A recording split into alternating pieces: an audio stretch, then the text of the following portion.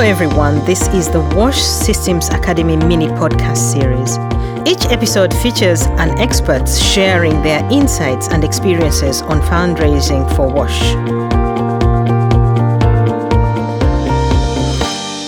In this episode, Nanneke Nix, working at Amref Flying Doctors, shares her experiences with raising funds for WASH Services for All. Nanneke, you're welcome. Thank you.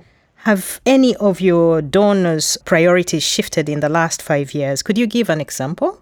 Yeah, there have been many shifts. And I would say one of the older shifts is gender and social inclusion. I think the inclusion part in WASH has become really prominent. But I think that is a shift that has been taking place for a longer period.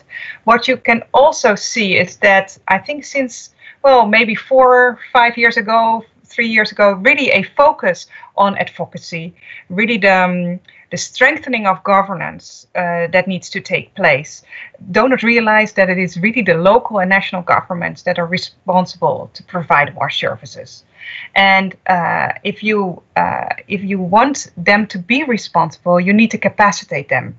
And you also have to make sure that they want to listen to the communities. So you also need to strengthen local organizations, local groups, grassroots, to make sure that they can demand their own rights for WASH at the government levels, different government level, local, national, international. So you can really see this trend in advocacy and strengthening of governments. And the other trend that I have been seeing is that there's much more space now for business in WASH. And you see that donors want to support business approaches. And with that, I mean that they also believe that WASH services need to be sustainable and that people must feel ownership and want to create a profit out of WASH services.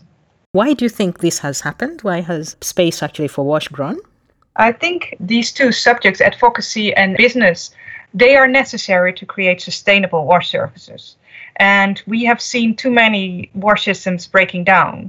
And we can see that investments have been thrown away, and we don't want to happen that again. So we need to change our approach. So I think that is why advocacy and business are much more important these days.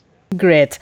Thank you very much, Nanneke, for being part of the WASH Systems Academy, and thank you for all your input. It was really great speaking with you. Thank you. It was nice speaking to you too, Farah.